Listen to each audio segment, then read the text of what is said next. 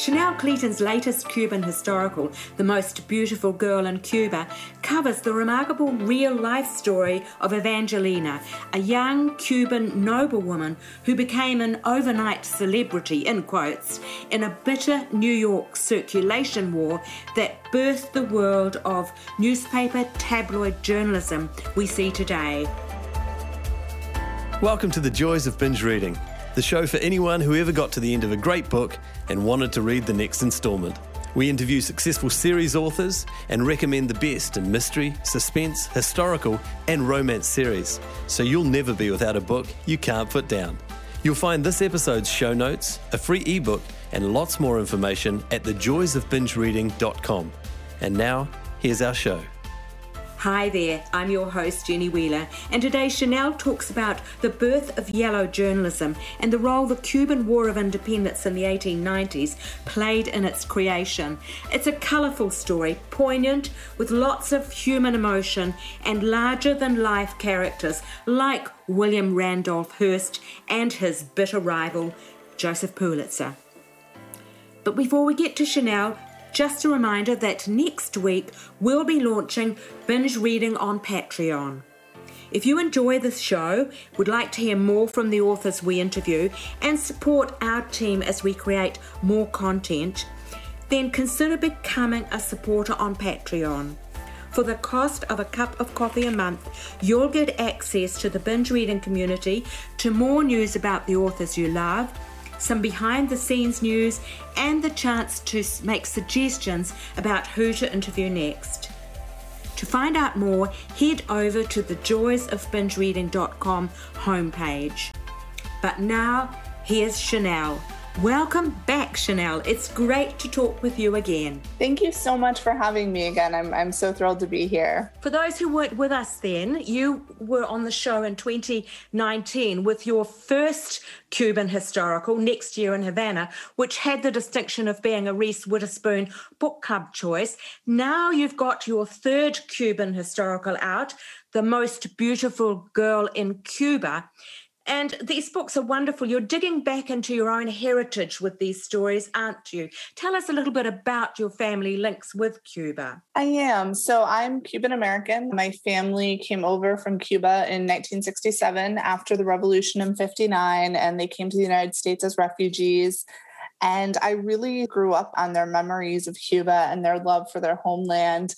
And so it's been really fascinating for me to be able to explore that part of my heritage and learn new things about Cuban history as I go back in time and imagine what my ancestors' lives might have been like. Sure. Now, this book draws probably more heavily on true events than the earlier ones did, and it reveals some harrowing information about the way that the Cuban population suffered in the War of Independence in the late 19th century, the 1890s.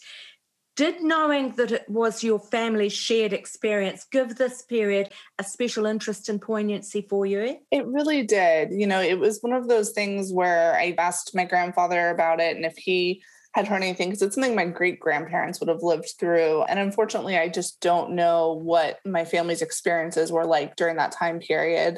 But it definitely made me really interested to imagine what it would have been like for them. I mean, these were certainly such heightened and also important times in Cuban history. And so it was really interesting to be able to go back to that and to look at what my fictional characters went through and imagine what my ancestors would have as well.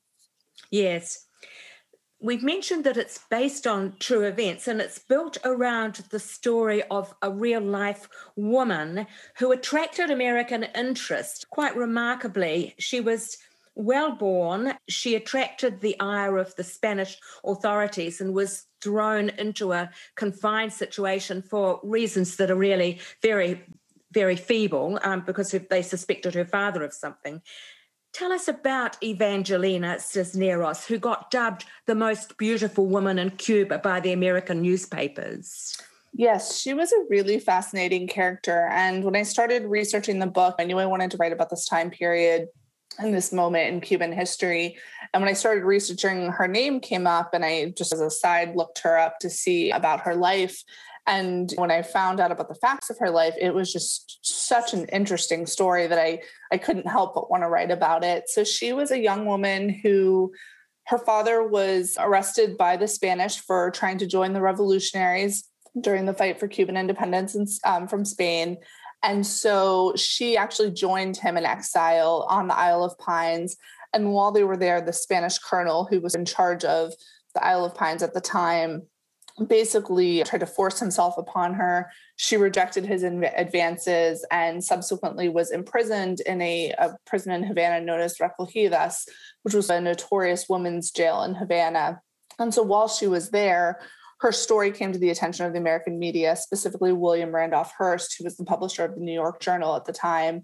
And he really used her plight as a rallying cry to try to get the United States involved in the war that was going on in Cuba for independence from Spain.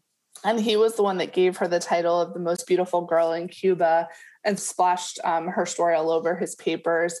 And really, she became an international celebrity for a very short period in her life as petitions were raised trying to get her out of prison. And then there was an attempted jailbreak. And I don't want to spoil too much about the book, but she was just one of those figures who had a larger than life. And she was someone who was very ordinary and didn't expect this kind of notoriety. She was just a girl going about her life. She was very patriotic. She loved her family. And then because of the set of circumstances, she got put on this path where she was really thrust in the public eye in a way that she later remarked on not understanding why such a fuss was made about her life. And I think she was a little bit uncomfortable with the pressures of all of that. But certainly she tried to use the platform as much as she could to bring awareness to the cause of Cuban independence. And that was very much dear to her heart. Yes, the other thread in the book, you've mentioned William Randolph Hearst. The other thread in the book is a very strong circulation war that was going on in New York between Hearst and Pulitzer at the time. And she became fodder for that development of yellow journalism, what we'd call tabloid journalism today. They went to extreme lengths to try and own the news, didn't they? And Cuba almost became a pawn in that. Yes, absolutely. I mean, they both definitely looked at the situation in Cuba as an opportunity to increase circulation and also said he preferred power to profit. And so he was really trying to court influence and shape the direction of New York society and more largely global society with the stories he was covering and how he hoped that would influence U.S. foreign policy. And so they really got, as you mentioned, they were really engaged in this battle. Pulitzer at the time was nearing what he envisioned to be retirement. And then Hearst swept in on the scene and really was a threat to the newspaper empire that Pulitzer had built. And so they became engaged in this very big rivalry. And anecdotally, they said that at the end of the Spanish-American War, had the war not ended when it did, they both likely would have bankrupted themselves in the papers because they were spending so much money to try to cover the conflict and trying to do everything they could to get those circulation numbers up. The other key characters in the story are creations of your imagination, I understand, but they're all just as interesting in the roles that they play as Evangelina. You've got Grace, the young woman who is determined to become a journalist, who's working for Hearst. You've got Marina, the high-born Cuban who's caught up in the war and whose path crosses with Evangelina's, and Rafael, who's a self-made Cuban-American millionaire who has got an identity crisis about where he should fit into this conflict. And each has a keenly perceptive assessment of the war and the motives for entering it, don't they?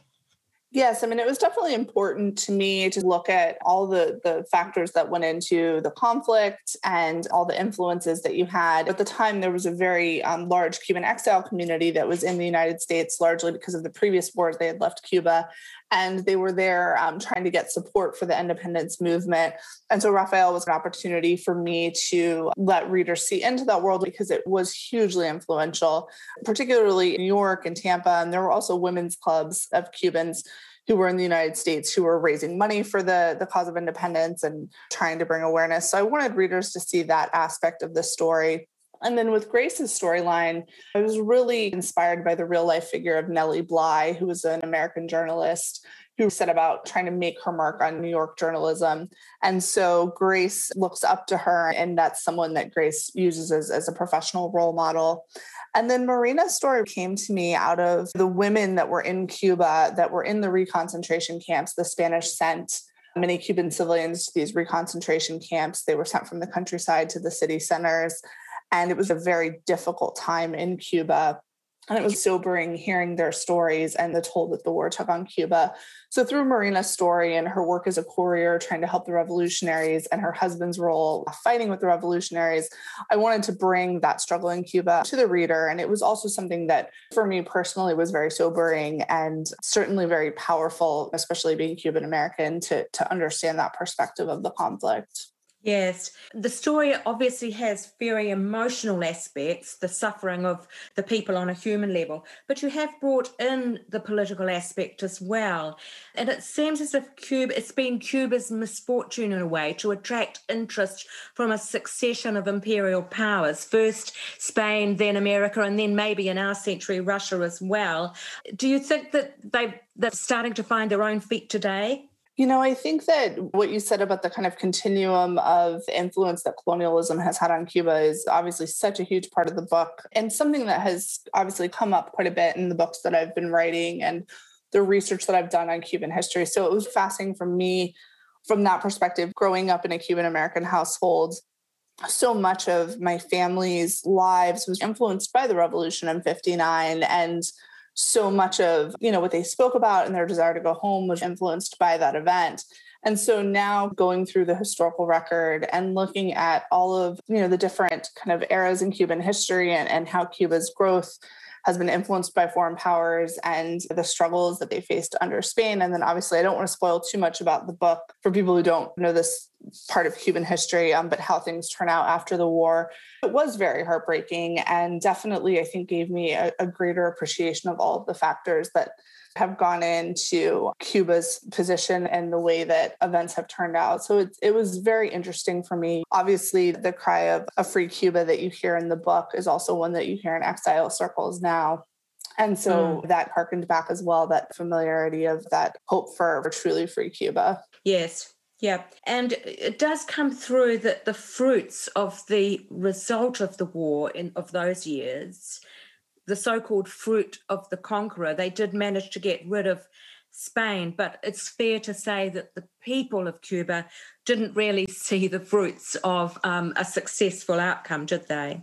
Yes, there's definitely, once the United States enters the war, the tenor of the conflict changes. And obviously this is a turning point in American foreign policy. And so you do see that heartbreaking situation where they've been through hundreds of years under colonial rule with Spain, and then independence is obviously not what they envisioned. And that's something that the characters feel very much in their lives. And you see that play out in the book. So it was heartbreaking to go through the story and then to see how things ended up not quite the way that people had hoped at the time. But that was a concern that was going on. There was definitely a discussion on whether or not American intervention in the fight for independence was a good thing. And within Cuban groups, you definitely had divided opinions on that. Some people wanted the United States to come into the war to help out. Others thought that it was a dangerous situation. If they did, they were concerned that, the U.S. would become entrenched in Cuba. So you see those kind of conversations playing out in the novel among the different characters.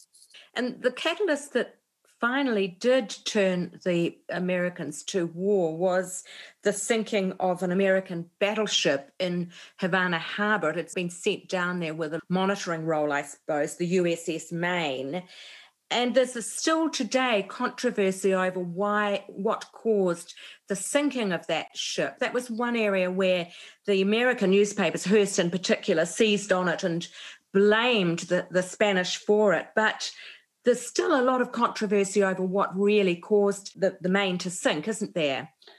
I think the largely accepted is that it was an accidental cause. What I try to do when I'm writing historical fiction is really just make sure that my characters only have the information that they would have had at the time. So I try very hard to not look at anything that is external to that time period, just because I think that often shapes so much of the characters' reactions. And you're so right. Hearst really did use that. All of the papers did, but I think Hearst definitely saw that as an opportunity to bring the U.S. into the war. And then obviously that is after years of this push to get the U.S. in, that's the catalyst that really has them decide to move to war. So I wanted readers to see that aspect of it. and to go through what the characters go through, which is trying to understand why this happened and if the Spanish are to blame or not. And we talk a little bit about the naval inquiry that goes on and that sort of thing. So I really want my readers to feel like they're on the ground with the characters, with the information that they had at that moment in history. Sure. You've mentioned Nellie Bly, the real-life journalist that Grace took as being inspiration. And I must admit, I looked up a little bit about Nellie because I hadn't heard of her before. And it struck me that both your character, Grace, and Nellie, they were put under extra pressure as women who were trying to break into a masculine world, a male world. They weren't very readily received by the editors of those papers as women journalists, but they were put under extra pressure, perhaps, to do things that were extreme to prove their worth to their editors. I'm thinking about Nellie's investigation of the insane asylums and going to actually stay in one herself under cover for some time. Did you feel as if that was part of the way that they pushed the tabloid journalism in those years? I think there were different layers to it, definitely. I mean, with Nellie Bly, she's someone who, at the time that the book is set, and at the time Grace, my fictional character, is coming into the journalism scene in New York, Nellie Bly is held in quite high esteem. She's proven herself through various stories, including the work she did at Blackwell's Asylum, whereas Grace is entering at a much earlier point in her career and does feel the need to prove herself more. And it's an era of stunt girl reporters. So it's women doing, like you said, outrageous stories that were frequently writing under a pseudonym so that they wouldn't be exposed for future stories, and lots of going undercover. The more attention grabbing, the better for getting the attention, of the readers and improving circulation. Nellie Bly, I think we see a little bit of the stunt journalism with her, but I think you also see someone who was very passionate about investigative journalism. And so I think a lot of times she wanted to go into these certain situations because it was an opportunity for her to get the story that she felt needed to be told and that maybe people weren't hearing. But definitely overall in New York journalism, there was a culture of these stunt girl reporters, as they were called, and that need to top each other in order to gain prominence within the career field. Yeah.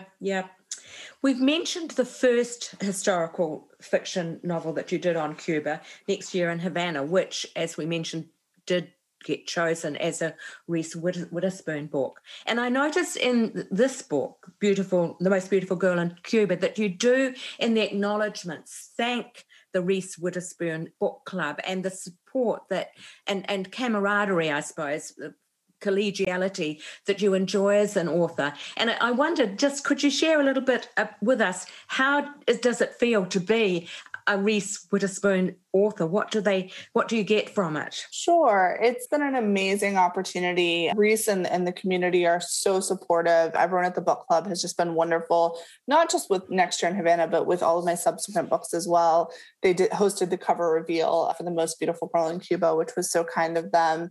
And you really do feel like you're part of this very passionate community that loves books. I love reading their picks and talking to their other authors, and really just the joy that they have for reading and for books just comes through. So it's been an amazing opportunity.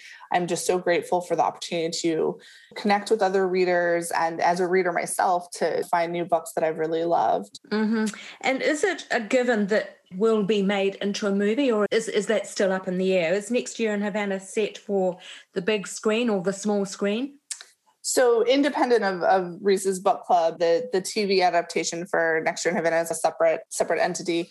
But there are some, things happening with that. I can't, unfortunately, talk too much about it. And obviously, it's the road from book to being on movie or TV is definitely a long one and unpredictable. So I don't know what will happen, but I'm definitely excited about the possibility, and hopefully, fingers crossed, we'll see something soon. Great. Yes. Look, turning to your wider career, a little bit away from the specific books, you've now got 4 under your belt. We haven't mentioned the 4th one set around Key West, but has your writing process changed much between book 1 and book 4? Do you approach it differently now than you did at the beginning? Each book really is different, I think, just in terms of what that particular book demands. So with Next Year in Havana and When We Left Cuba, because they were such personal connections to me, with my family history and how much I grew up on the stories of the revolution, I really wrote and researched at the same time. I would look into something that I wanted to know more about, and I would stop and research and then go back to writing.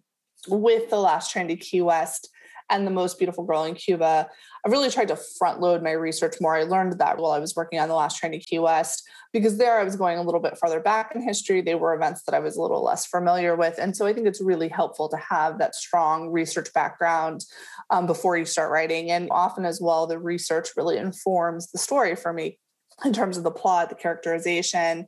And so it was particularly with The Most Beautiful Girl in Cuba, when I was researching is when I learned about Evangelina Cisneros and decided she was going to be a character in the novel. And really that helped shape the direction of the book.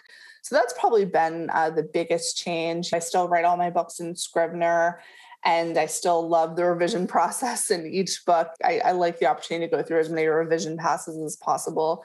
That's where I really feel like I can make the book shine. So those things have stayed the same. Are you a plotter? Do you do a big, strong outline, or do you let the story develop organically as you go? I'm not a plotter. So I'm what we call a pantser, where I let the story develop as I'm writing. Often I will start with a kernel of an idea, or I'll have an idea of who my characters are. But as I'm researching and as I'm writing, I find that the story is constantly surprising me and my characters are constantly surprising me. And so leading me in unexpected directions. But that's one of the things I love most about writing, I think, is that opportunity to go down new paths and to be surprised by your work. I mean, it's always fun to start the day off thinking I'm going to go in one direction and then finding something that takes me in a different one that really suits the book well. So without giving away any spoilers, can you tell us any surprises that you got writing this last book, The Beautiful Girl? Were there things you thought were going to happen that didn't, or things that did happen that you didn't think were going to? You know, I would say, honestly, pretty much all of it was really surprising. This is such a fascinating era in history.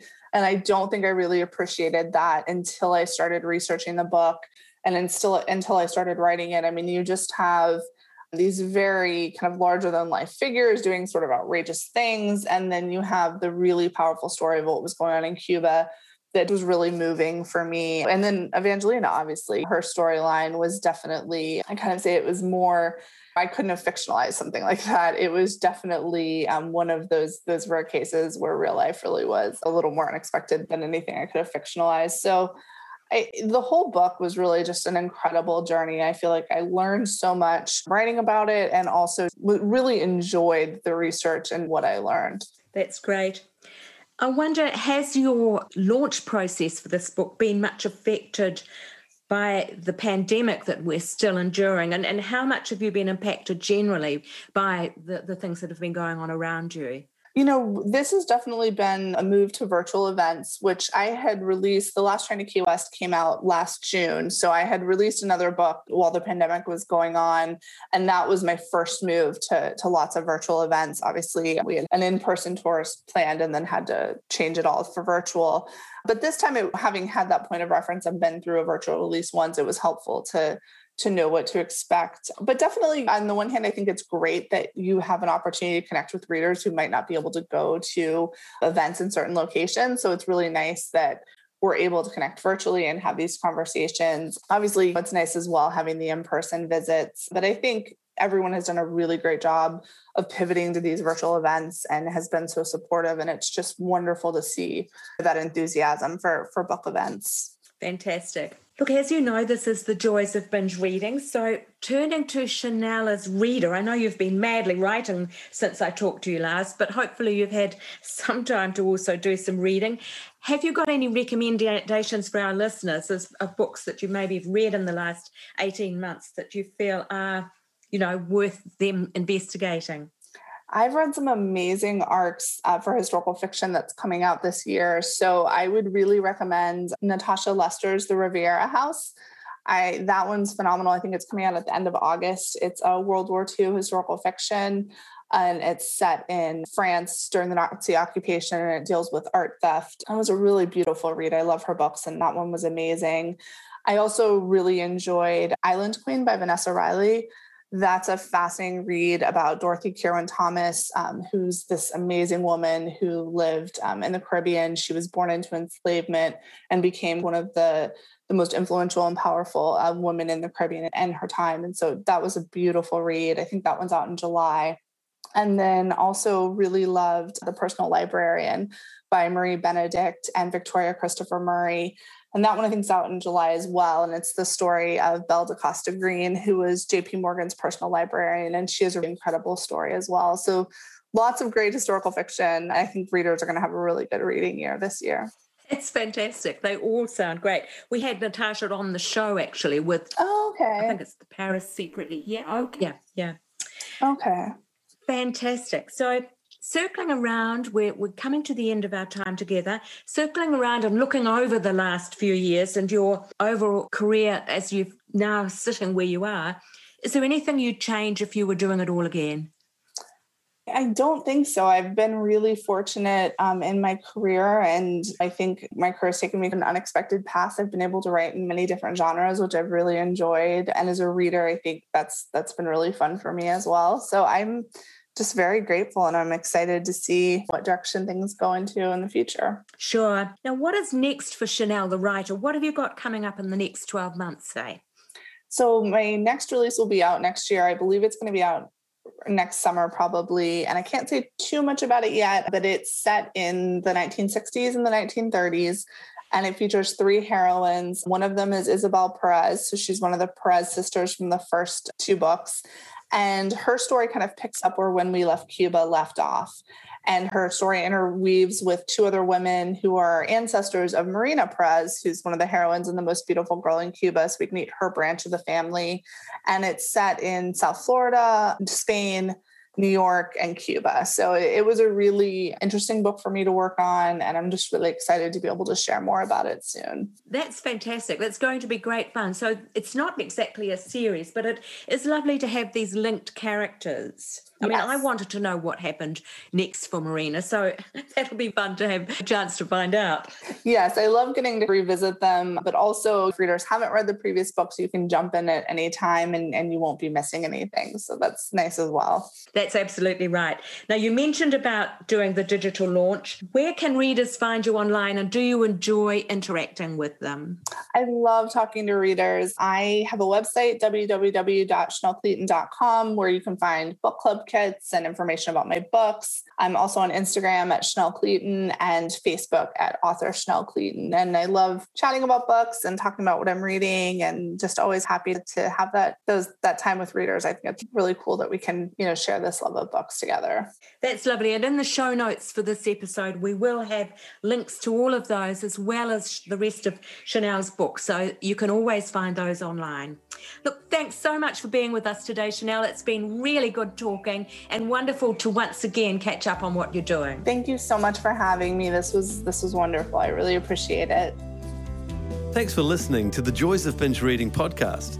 You can find all the details and links for this episode at www.thejoysofbingereading.com. We'd love to hear your comments and suggestions for who you'd like us to interview next. And if you enjoyed the show, take a moment to subscribe on iTunes or a similar provider so you won't miss out on future guests.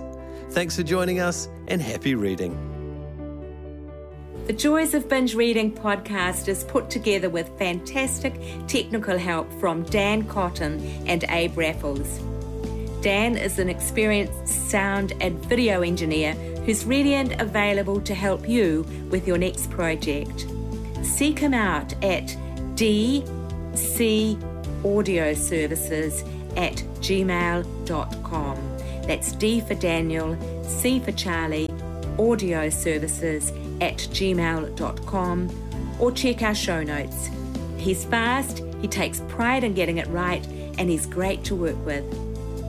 Our voiceovers are done by Abe Raffles, another gem of sound and screen. Abe has 20 years of experience on both sides of the camera/microphone, as a cameraman director and also as a voice artist and TV presenter. I think you'd agree that his voice is both light-hearted and warm. He is super easy to work with no matter what the job. You'll find him at Abe, A-B-E, at pointandshoot.co.nz. As I say, the full details in the show notes on the website. That's it for now. Thanks for listening. Hopefully see you next week. Bye.